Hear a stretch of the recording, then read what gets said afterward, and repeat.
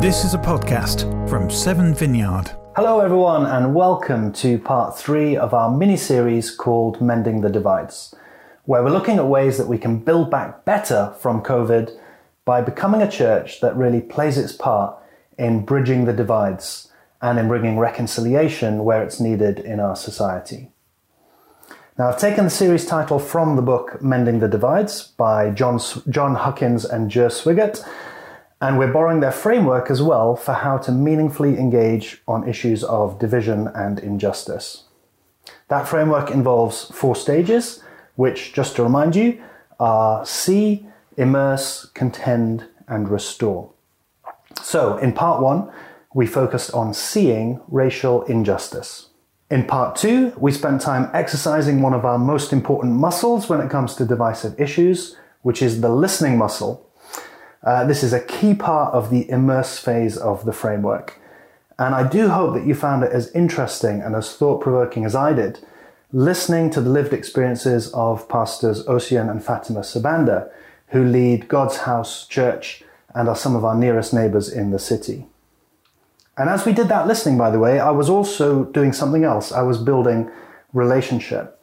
And that's something that I hope will define us as we come out of this pandemic, that we would not be a church that exists in a bubble or in a silo, but that's willing to get out of our comfort zone and build relationship and be in those spaces that are less familiar to us and where we have a lot to learn, as well as hopefully something to contribute. Now, the 4 stages of the framework are things we need to work through whatever the issue is that we're focusing on. So they apply to racial justice, which we've been talking about, but you can also apply them to any other area of difference or injustice that you care about. So, gender inequality or sexism, the experiences of women and the unfair treatment they receive at the hands of men. Political issues like the new policing bill that has led to violence in our city so recently. Brexit, LGBTQ rights, attitudes towards disability, immigration, religious divisions. The list could go on because we live in such a polarized and conflicted world. And while we don't have time in this series to look in depth at all of those issues, my hope is that the approach and that the tools that we're sharing are ones that are helpful and applicable for any of them.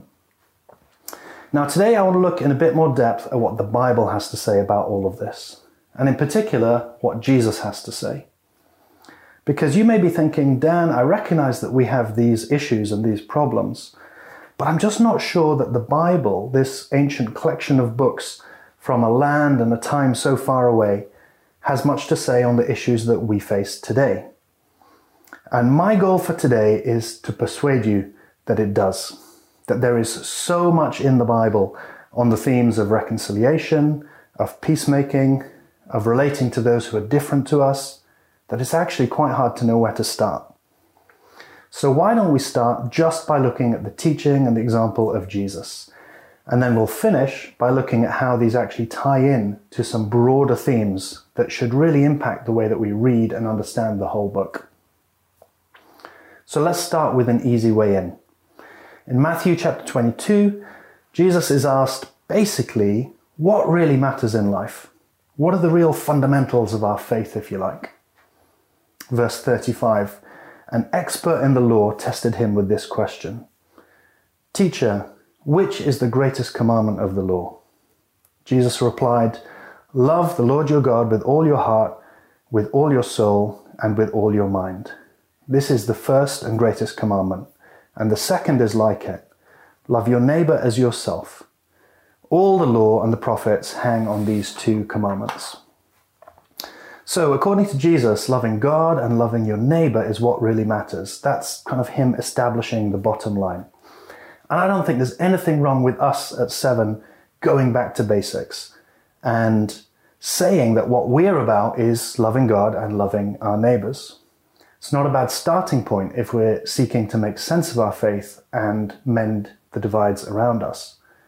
Loving God and loving our neighbors. And you can loosely link these with our big 3 priorities. Spiritual and emotional health. That's loving God. Family, neighbors, and our city. That's loving our neighbors. So there is beauty in simplicity, And this greatest commandment can sound rather straightforward. But there are several massive challenges, of course, to living it out. Not least the fact that your neighbor is quite likely different to you. They may look different to you. They probably think and act differently to you.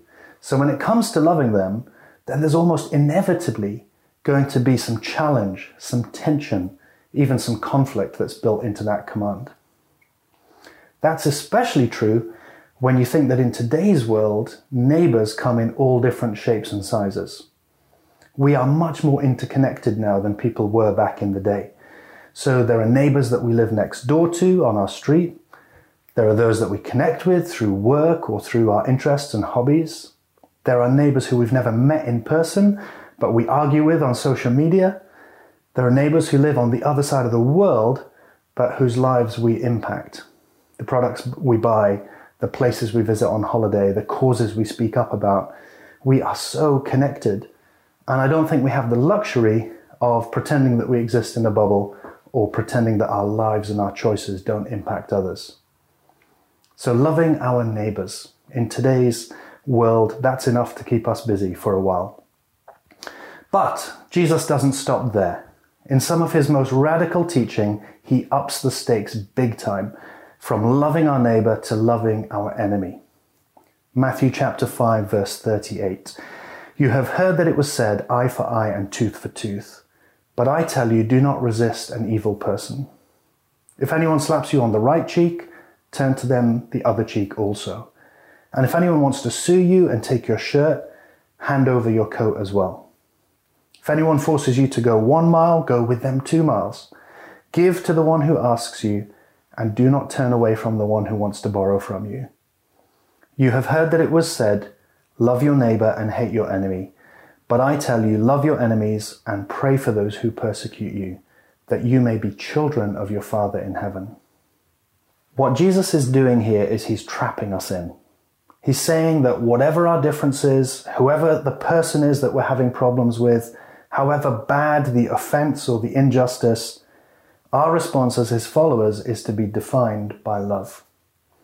Now that was an idea that was so radical and so different to the attitudes and the approach of the society he lived in, that it arguably became the most distinctive teaching of Jesus and the thing that really marks him out from the other great thinkers through the ages. Activists like Gandhi and Martin Luther King are just the tip of an iceberg of people who've been inspired by these verses and who have changed history by seeking to live out this teaching.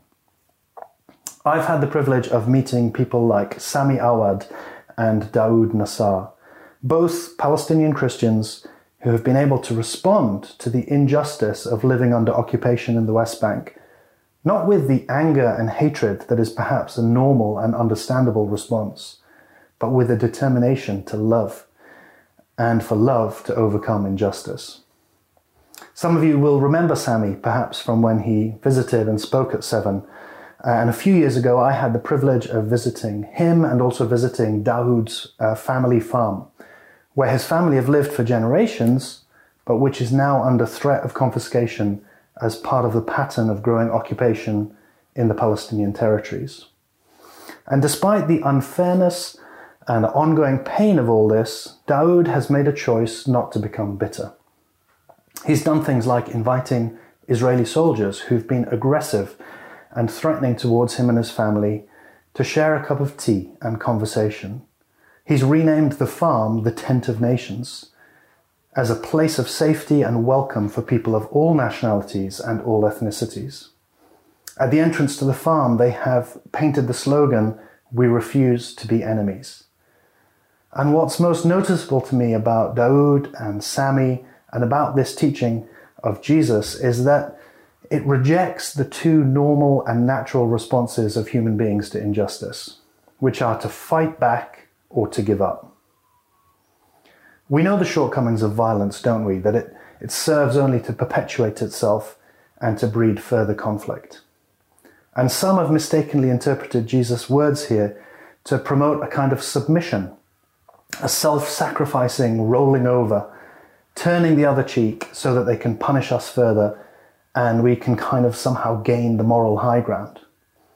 But I don't think that's what Jesus is saying at all. I think it's very much about finding a different way, a third way to respond, which neither lies down and accepts injustice, nor fights back violently to harm or hurt the other.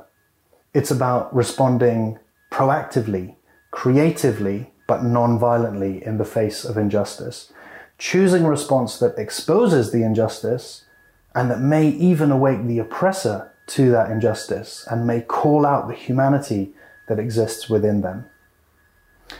And although most of us can't relate to living in a war zone or living under occupation, it's worth us thinking about what this third way might look like for us.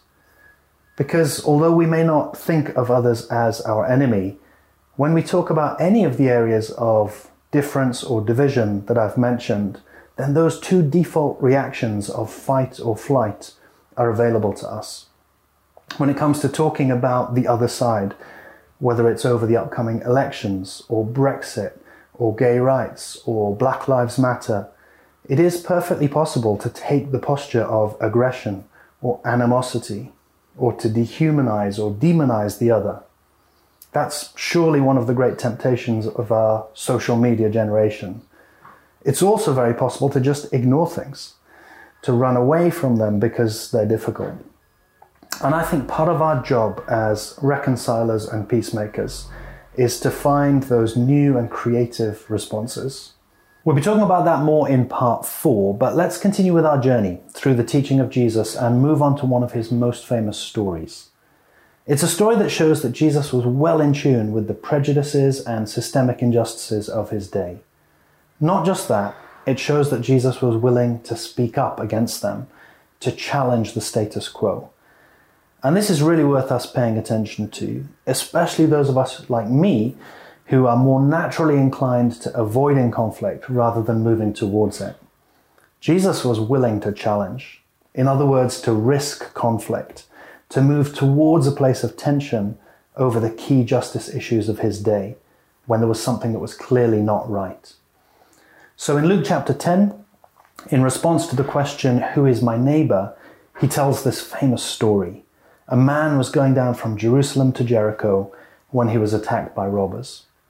They stripped him of his clothes, beat him, and went away, leaving him half dead. A priest happened to be going down the same road, and when he saw the man, he passed by on the other side. So too a Levite, when he came to the place and saw him, passed by on the other side. And we have to remember that in Jesus' day, the priests, the Levites, the religious leaders, they were the good guys. They were doing their best to follow God's laws. They were adhering to the traditions and teachings as best they could. Sure, they were probably going a little bit too far, even making up some of their own laws to err on the side of caution, but in general, they were seen as the good guys. And in fact, the person that Jesus was telling this story to was one of them. So he would have felt it. He would have taken it personally when Jesus said that these men ignored the man in need. But then comes the real hammer blow of the story. Verse 33. A Samaritan, as he traveled, came where the man was, and when he saw him, he took pity on him. If the thinly veiled criticism of the religious leaders would have stung, then this positioning of the Samaritan as the hero would have shocked his listeners. The Samaritans, you see, were on the outside, politically, religiously, and socially. From a Jewish perspective, they were half-breeds with a tainted religion. They were despised, subhuman neighbors who were to be avoided at all costs. Jews and Samaritans were two communities living in suspicion and in open hostility to one another. That would have made them the last people that Jesus would be expected to speak well of. But he does. Verse 34, he went to him and bandaged his wounds, pouring on oil and wine. Then he put the man on his own donkey, brought him to an inn, and took care of him. The next day he took out 2 denarii and gave them to the innkeeper. Look after him, he said, and when I return, I'll reimburse you for any extra expense you may have. In positioning the Samaritan as the hero, Jesus is pointing out people's prejudice and racism, the way that they viewed a whole group of people as dangerous or inferior, rather than seeing them as human. In verse 30, there's a detail that's easy to miss that brings home this point. The man is stripped of his clothes and left for dead. In other words, he's left naked and unconscious. And this makes it pretty much impossible for anyone who comes across him to be able to identify his race or his background. The people who come by must choose to see him, not as a Jew or as a Samaritan, but as a human being. I love this because he's saying that our boxes and our labels are too small. Our understanding of God's love is too small. It's bigger and wider than we think. It encompasses all people, and he wants us to reflect that. Verse 36, which of these three do you think was a neighbor to the man who fell into the hands of robbers? The expert in the law replied, the one who had mercy on him. Jesus told him, go and do likewise. So Jesus calls us to be a neighbor to any person, irrespective of race, religion, or any other defining characteristic that we might identify them by. It's a great story, right? But is Jesus all talk, or does he practice what he preaches? Well, you don't have to look for long in the Gospels to find loads of examples where Jesus crosses all kinds of boundaries himself. Whether it be race or religion or gender, he was in the business of smashing through the status quo and defying people's expectations of what any self-respecting Jewish rabbi should be doing. You see, in Jesus' day, the Pharisees and the other religious leaders prayed a prayer 3 times each day where they thanked God for 3 specific things. They prayed, blessed are you, O Lord God, for you have not made me a Gentile, you have not made me a woman, and you have not made me a slave. That's pretty shocking to us today, but it pretty much summed up the worldview that people had, where they saw Gentiles, who are non-Jews, as being inferior. They saw themselves as special. God had given them a special role to play in the story of humanity, but they had misunderstood that role, and they thought that it gave them a monopoly on God and made them superior to others, when God had actually called them to be a blessing and a light to the other nations, just to open the doorway so that all could share in his love. This tendency to see themselves as a little bit special is not exclusive to the Jews, of course. Apparently the Greeks at the same time had a very similar prayer to the one that I just quoted. And in our present day, you can see that the rise of nationalism around the world and of populist politics is another manifestation of this tendency that we seem to have to do this. And yet Jesus consistently went against these social and cultural norms, and he modeled a different and better way. Have a look at the story of the Samaritan woman at the well in John chapter 4, where it says he left Judea and went back once more to Galilee. And then it says now he had to go through Samaria. Some of you will know that Samaria was located between Jerusalem and Galilee, and it would have been the quickest route between the two. But most religious Jews would have taken the long road along the coast, or they would have crossed the Jordan to avoid being contaminated by the Samaritans. So when it says that Jesus had to go through Samaria, that only makes sense if you read the rest of the story and understand that Jesus had come through that region specifically for this encounter with the woman, that, according to his tribe, he should have had nothing to do with because of her race, her religion, and her gender.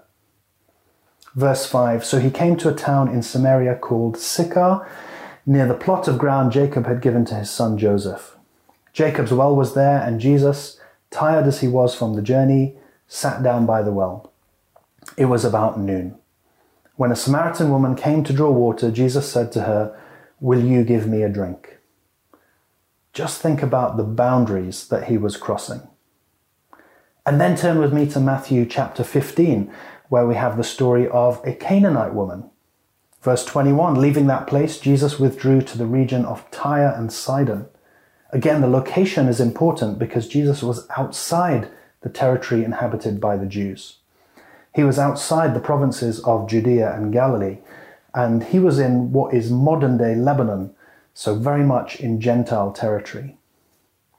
A Canaanite woman from that vicinity came to him, crying out, "Lord, Son of David, have mercy on me. My daughter is demon-possessed and suffering terribly."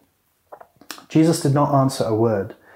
So his disciples came to him and urged him, "Send her away, for she keeps crying out after us." He answered, "I was sent only to the lost sheep of Israel." The woman came and knelt before him. "Lord, help me," she said. He replied, "It is not right to take the children's bread and toss it to the dogs." "Yes, it is, Lord," she said. "Even the dogs eat the crumbs that fall from the master's table." Then Jesus said to her, "Woman, you have great faith. Your request is granted." And her daughter was healed at that moment. So, happy ending, but whoa, this story has some really strange parts. Like when Jesus seems to ignore the woman that is asking for his help, where he seems to say that he's only come for the Jews. And not least when he talks about her as if she's one of the dogs. But I actually love this story because I think that there is something going on that isn't immediately obvious from a straight or literal reading of the text. I think there must be something more going on because that straight reading would run so counter to everything else that Jesus seemed to do and teach. If you've seen The Chosen, you'll be used to seeing a more joyful, more playful, or nuanced side to Jesus, with that kind of glint in his eye as he communicates. I love that. And what I think is going on here is that the words Jesus was speaking weren't primarily aimed at the woman. What if they were aimed at another group of people who were listening? If you look back at the passage, you'll notice that there's someone else present during this encounter, which is Jesus' disciples. And I think he decides to use this occasion not only to help her, but to challenge the prejudices in the hearts of his followers. This was a teaching moment. He doesn't lecture them about negative stereotypes. Instead, he lets them observe and he leads them on a journey. By ignoring her, by excluding her, Jesus is acting out and revealing to them their deeply held prejudices. Essentially, he's saying to them, "You would be happy if I get rid of this woman and limit my work to Israel. Well, very well, I'll verbalize where your theology leads us. I know that you think Gentiles are dogs, and you want me to treat them that way, but look at where your biases would lead us. Look at this woman asking for help. Are you still comfortable with your opinions, which say that she doesn't deserve our care or our help?" And so again, he's digging away at the prejudices and the biases of his day. We don't have time to look at other examples, but a Roman officer who was the occupier, Gentiles in the Decapolis region across the river, women with the lowest social status. This is what Jesus consistently did. And it's why I want to argue that he should continue to be our inspiration and our example when we think about mending the divides in our own society and in our own generation. Things may look a little bit different. Some things not so different perhaps, but the teaching and example of Jesus have so much to offer us and to the world.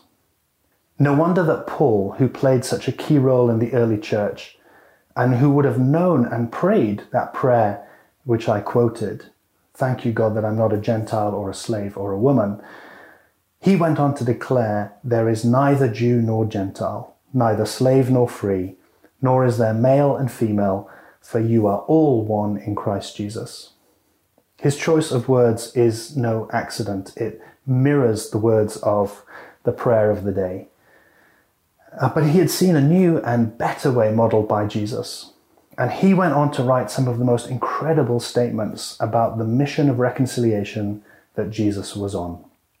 Colossians 1:19, "For God was pleased to have all his fullness dwell in him, in Jesus, and through him to reconcile all things, whether things on earth or things in heaven, by making peace through his blood shed on the cross." 2 Corinthians 5, "All this is from God, who reconciled us to himself through Christ and gave us the ministry of reconciliation. That God was reconciling the world to himself in Christ, not counting people's sin against them, and he has committed to us the message of reconciliation. Ephesians 2 verse 13 to 19. But now in Christ Jesus, you who were once far away, you Gentiles, have been brought near by the blood of Christ. For he himself is our peace, who has made the two groups one and has destroyed the barrier, the dividing wall of hostility. His purpose was to create in himself one new humanity out of the two, thus making peace, and in one body to reconcile both of them to God through the cross, by which he put to death their hostility. So, while some people have understood this work of reconciliation and peacemaking to be almost like an added bonus to Jesus' work, kind of tacked on to the main work that he did in bringing salvation and forgiveness to the world, the truth is that the work of reconciliation was the main thing. It was the big picture goal of Jesus' life on earth. And we need to read the whole of his life, the whole of the Bible, through that lens of reconciliation and peacemaking. And then we begin to see that God is at work to make all things new, as it says in Revelation. And he calls us to be caught up in what he is doing. Have you ever noticed the verse in Jesus' famous sermon, the Sermon on the Mount, where he says, "Blessed are the peacemakers, for they will be called children of God"? Have you ever wondered why Jesus said that peacemakers will be called children of God? It's because they bear the family likeness. When they act as peacemakers, they're acting like their Father. That's what he does. Sometimes when people see my son Noah and what he looks like or what he does, people will say things like, "Oh, he's the spitting image of his dad," or "He's very much your son, isn't he?" They're recognizing a similarity between us.